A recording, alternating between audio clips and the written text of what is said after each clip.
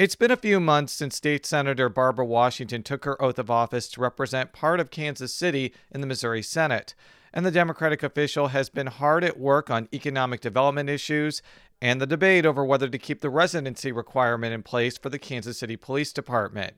Washington joins us next on the latest episode of Politically Speaking, so let's hit the music. This is the Politically Speaking podcast, the definitive show about Missouri politics. We have to talk about things that matter to people.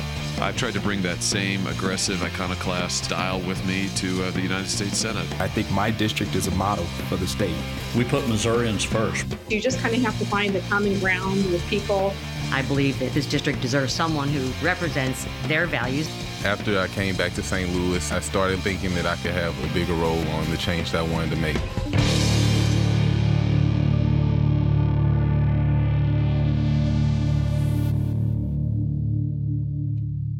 And welcome to Politically Speaking. I'm your host, St. Louis Public Radio political correspondent Jason Rosenbaum. Joining me, she is the senator for Missouri's 9th district, representing a big chunk of the beautiful city of Kansas City. Our guest today is Barbara Ann Washington.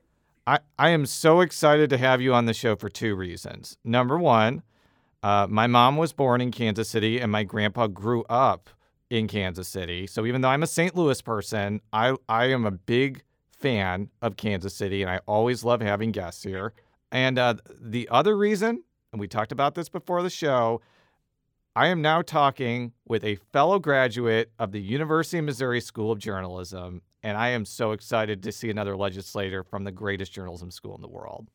The greatest. And in fact, whenever I mention the J School on the floor in a committee, I always say the famed #1 University of Missouri School of Journalism. My wife went to the Medill School of Journalism at Northwestern, and I'm always like, Mizzou's better, Lauren. I'm sorry. It's definitely better. I remember in college interning at the Kansas City Star, and there was some interns from Northwestern. And, you know, when you're at the J School, you're like, wow, we're #1. Like, you know, you feel like you could be doing better. And then when I met them and I was like, well, you don't know this, you don't know this, you don't know how to do this, you don't know how to create this, you don't know how to get your own story, you don't know how to do this, this, and this. And I was like, oh, we are #1. You guys are so far behind us. You shouldn't even count yourself as top 10. They were smart, but I do think our, definitely during the time that I went to Mizzou, having that hands-on experience working for the Missourian was invaluable. I don't think that, I wouldn't want to do it another way. So beyond the fact that you have a journalism background, I do want you to tell us a little bit about yourself, you know, kind of your professional background before you got into state legislative politics. You won a special election in 2017. You won the Senate seat pretty easily, I would say, last year. I worked really hard for that seat. Talk about how you got here. So I am a native of Kansas City. I grew up in what now is considered the urban core and was when I was growing up. I think my mom was alive. I think we'd been in that neighborhood for 67 years, I believe, this year. And the baby sister, as my brother likes to say, of a fellow journalist who went to the others, that terrible school on the other side of Kansas City. And they have the mythical bird. So I've always had a keen interest in my community.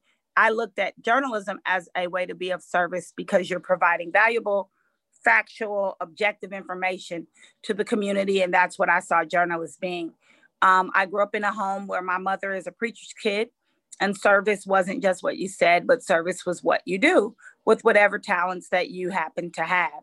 And so taking that all the way and wanting to remain in my community, I went to Mizzou for journalism school on a scholarship, tried to run a little track, but I wasn't the greatest. So J School is what kept me there. Came home and worked at the Star and was a freelancer for some time with Business Week magazine, worked at the Kansas City Business Journal, and then went to law school because I'd always wanted to go to law school. I stayed at law school in Kansas City and just have, through my sorority and church and other organizations, found that service is what I'm best at. And decided that one day I knew I wanted to run for office because people in my community, they have a lot of needs and they have a lot of strength and they are smart.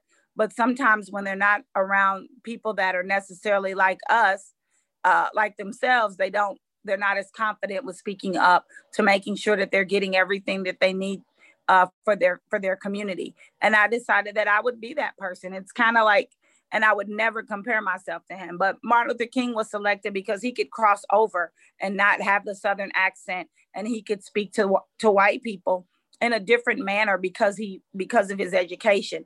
And so, and he is one of my idols, obviously, but wanted to be able to be that voice for my community and thought that running for office would be a good way to change policy. I do have to ask this question. Are you the first Black female attorney in Missouri Senate history? I am. How do you think that makes you stand apart from your colleagues? Not just the fact that you're Black, but the fact that you're an attorney, because oftentimes attorneys have a different way of looking at legislation.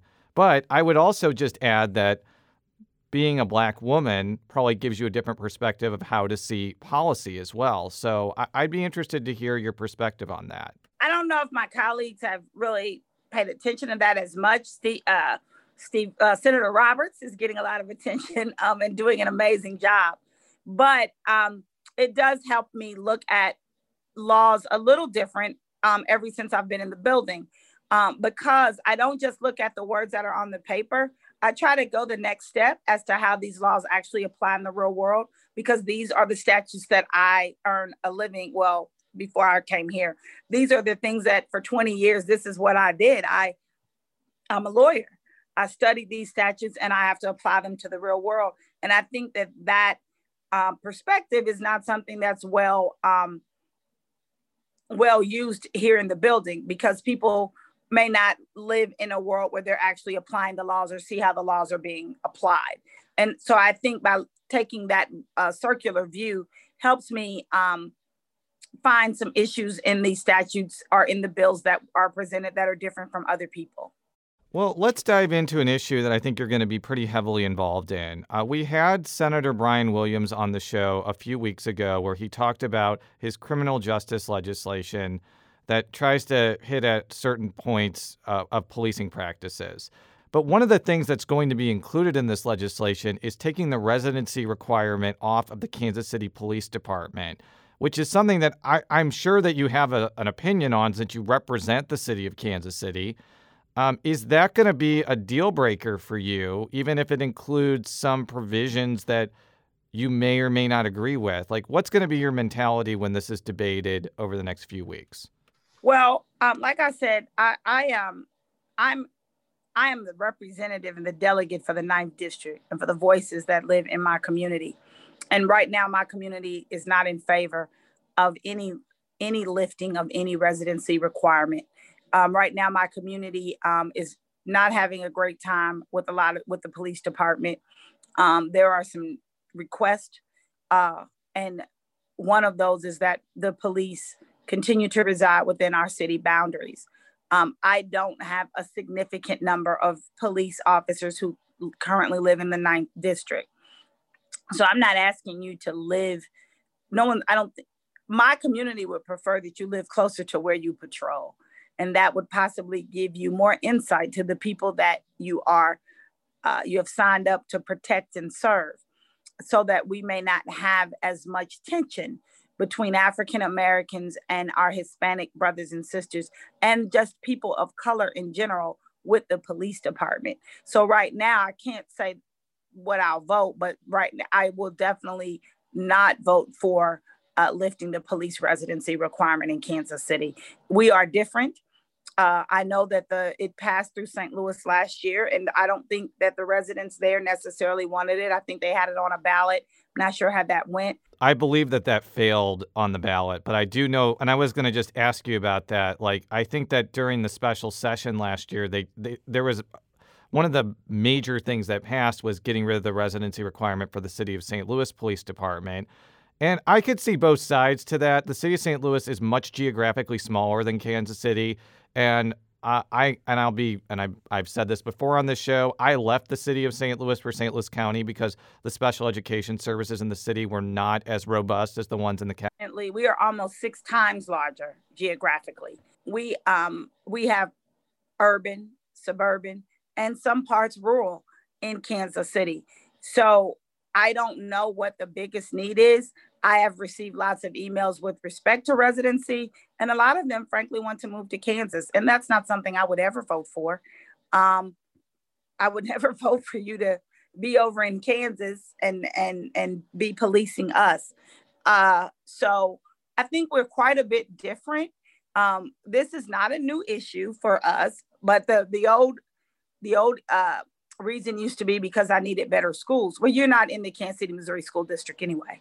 So that's a futile excuse when you can go to Lee Summit, Blue Springs. I mean, there are countless public school districts that you can attend. You're also not sending your kids to the charter schools. So those are not reasons. I think the newest one I heard was because you might want to have a pond.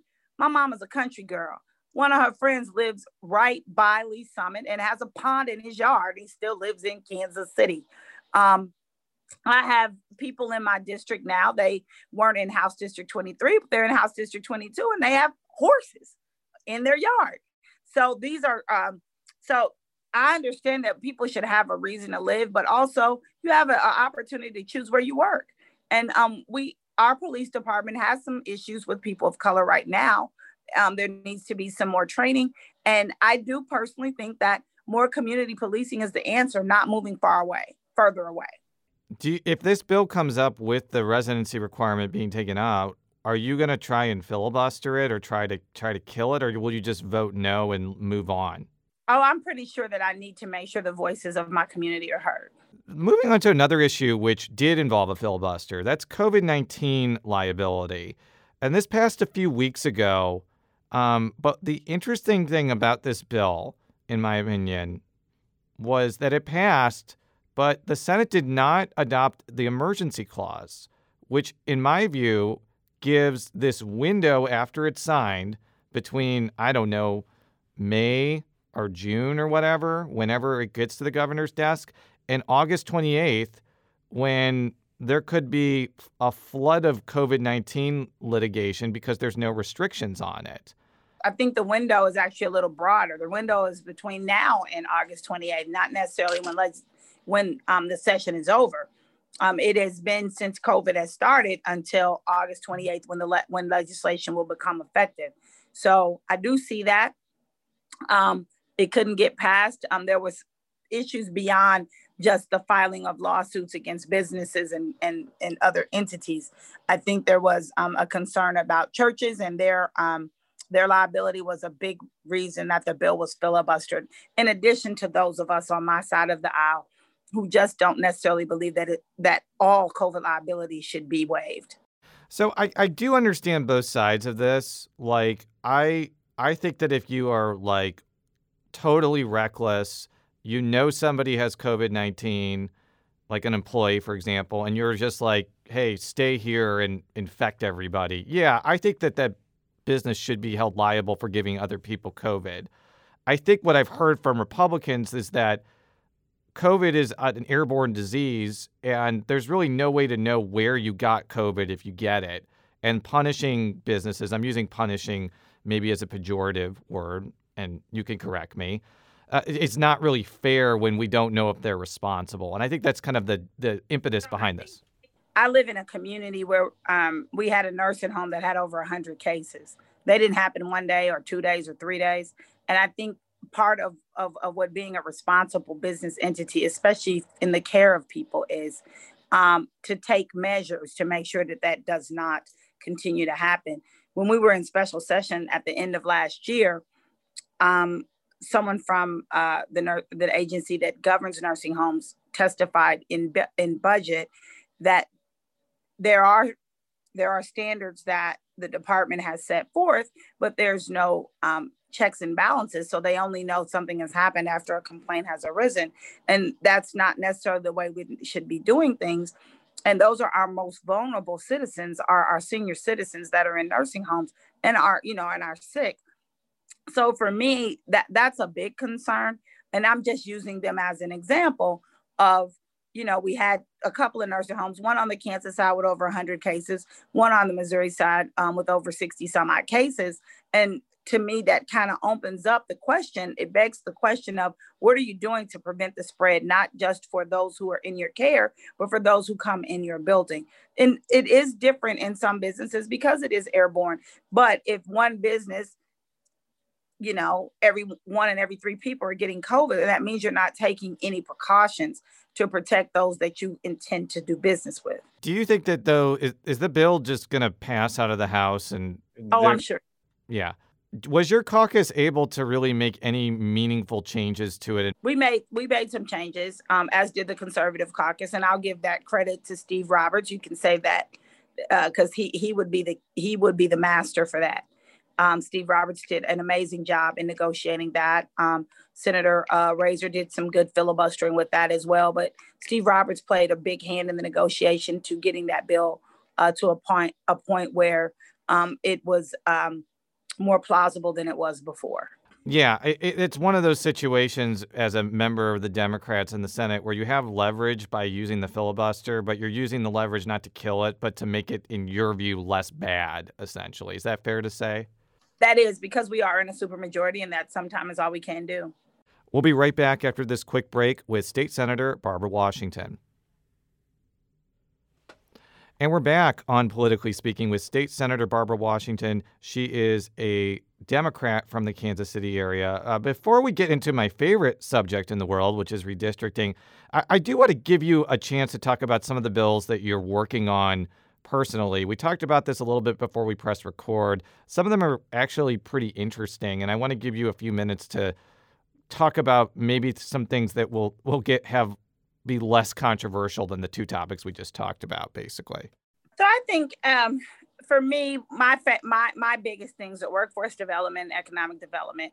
And for me, they go hand in hand with eliminating the blight that is rampant in Kansas City, Jackson County, and particularly the 9th District. So one of my favorite bills is to create a tax credit for urban farming. I've also been able to secure funding for urban farms throughout the state, as long as you are in what the census determines a urbanized area, which basically means 50,000 people or more. I think we have 13 of those communities in the state. So if you have a farm, you're creating an urban farm or improving it. And this isn't a farm in your backyard or a community farm. It has to be, there's some definitions to it. Then you're allowed a tax credit of up to $5,000. And that would allow people who also can possibly invest that can help that grow. I live in a community with 2 where blighted areas have been transformed into large greenhouses and farms. One is now Valley Aquaponics, and the other is Green Acres Farms, which was founded by one of my sheroes, Carol Cole, who just recently passed in Kansas City. She was a big politician and very involved in our community. So they both do tilapia. They have tilapia farms in there, and they both do vegetables as well. And what's also impressive is that they both have a strong educational component to educate people about the nature of hydroponics or waterponics, aquaponics farming, as well as farming in general. One is partnered with, they both work with the school district, but one is Green Acres has a very strong partnership with the Kansas City School District. They have a 4-H club. They're working on reinstating a FFA chapter, and they are actually partnered with a high school whose theme is agriculture. So that's a big deal for me. Blighted tax credit for buying a home in a blighted community and residing there. And then, long term, we'd like to talk about how tax increment financing could be better. Yeah, that is an issue that will probably be talked about in the Missouri legislature until the end of time, just because it's so controversial. But one thing I do want to talk about, again, that may elicit less controversy, more controversy, I don't know.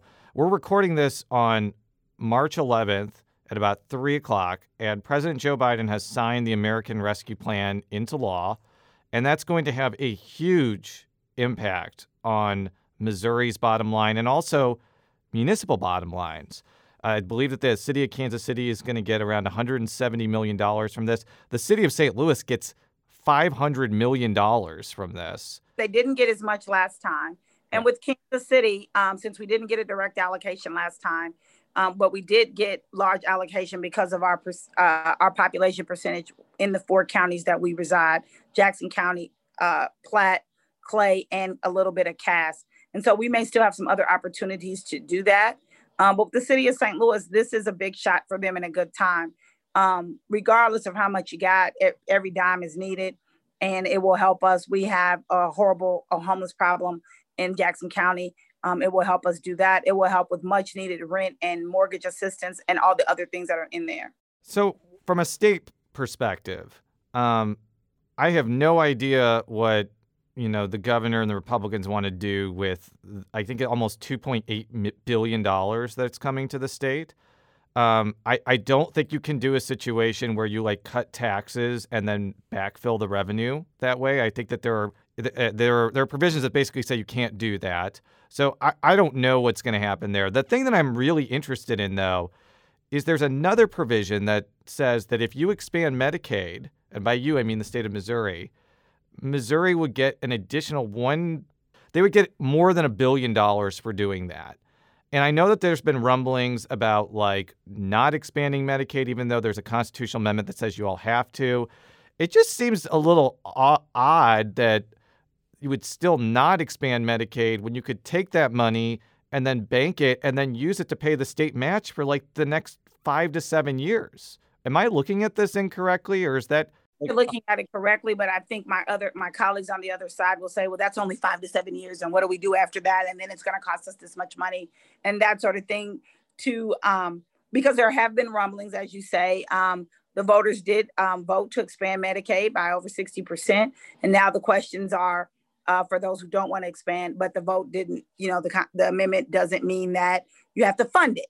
And so that's exactly what that means. So there's going to be some challenges in getting it funded. My very good friend, who is Representative Cody Smith, the budget chairman, has some concerns with respect to the security of our funding in the state of Missouri. The governor has said that he would fund it. So we're going to continue to be challenged, but I hate for us I don't like to leave any money on the table that's not ours.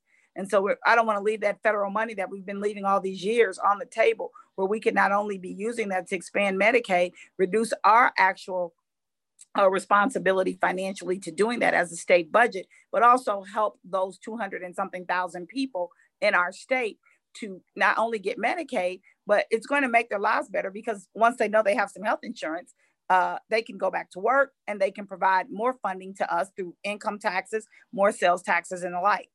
Yeah, and I talk about this extra bit of money kind of only in the context of you pay the state match with it, but you could also take a lot of that money and make the program, quote unquote, more efficient.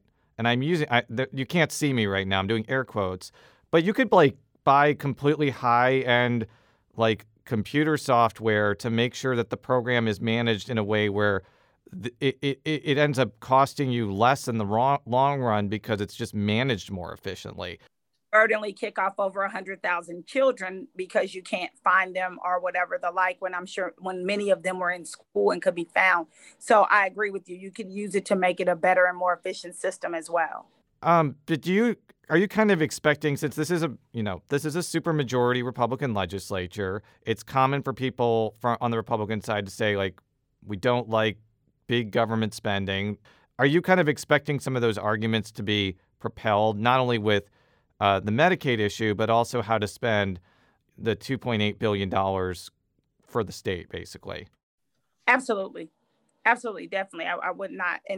But it's funny to me, but we didn't care when we gave, when we give tax credits to one company that's $50 million, or in the instance where, in some communities, we've given away our entire super TIF fund to one company. So it's just, what you pick and choose. I don't expect that I don't expect this to be an easy road. I don't expect my colleagues, all of us, all 197 of us, to realize that, whatever we are, 190 something, that we all have significant amount of people who need services in our communities, and we need to be there for the people and not necessarily for the corporations. I am a big proponent that we need more jobs. And I know we got to do things and have incentives to bring companies and jobs to our communities, but we can't do that at the risk and at the cost of making things worse for the citizens themselves. The last topic I wanted to talk with you about is congressional redistricting. You are on a committee that is going to be handling this issue on the Senate side. I don't really want to get into the ins and outs of like what's going to happen yet, because we're not going to have the granular census data until September 30th. But one thing I do want to ask you about is the timeline. I think because it's going to be so late before you can start even drawing maps, there's a big expectation that there may have to be a special session for congressional redistricting in November or December. Have you heard anything about that so far? I agree, but that is kind of like the rumblings and the rumors that go on. And you know, I mean, just logically, as you look at it, if we don't get the numbers until late September, there's no way we can start doing the maps or vote on new districts until after that work is done. And we'll have to come back before January to do that. So there's no way that we can't have a special session. There's no way it's going to be done during veto, because veto is going to happen before we actually are veto is going to happen after we're supposed to get before we're supposed to get the numbers. So we definitely will have to come back in a special session to deal with the redistricting of the congressional districts. Yeah, and the state legislative districts are separate from this process. I just want to make clear to everybody that I've made that point clear so many times. I'm hitting people over the head with it. As this body of your state officials will only deal with congressional redistricting. The Constitution has a process as how state legislatures, the state Senate and House seats will be redistricted. Now, the problem is because the state legislative process is not expected to be finished completely, and that includes potential litigation until some point in 2022, do you think you're going to have to move the filing period back from February to March and maybe make it from March to April or March to May or something like that? Right now, that seems the logical thing that will have to be done unless we can get this thing done like super duper fast, which means we'd have to have this thing done in early January to keep the same deadlines that we have now. And I just don't see that that's going to be possible. Well, Senator, I just want to thank you so much for your time this afternoon. For all of our stories, stlpublicradio.org. Follow me on Twitter at Jay Rosenbaum. How could people follow you either on Twitter, Facebook, or any other parts of the World Wide Web?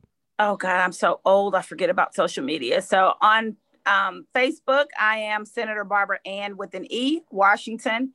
On Instagram, I believe I'm also Senator Barbara Ann Washington. I apologize if I'm not. And on Twitter, it is BW67, BEEDUBYAH, I believe 67. And that is the Senator page. So I do try to keep a page just for my official self and then a page for my real self. However, I do nothing bad on any of them. So you can follow me on anything you want to follow me on, and I appreciate it. And I really want to thank you for having me on today. I really love public radio. It is still the true bastion of journalism. And I'm going to be a journalist in my heart all day. MIZ. ZOU. We'll be back next time. Until then, so long.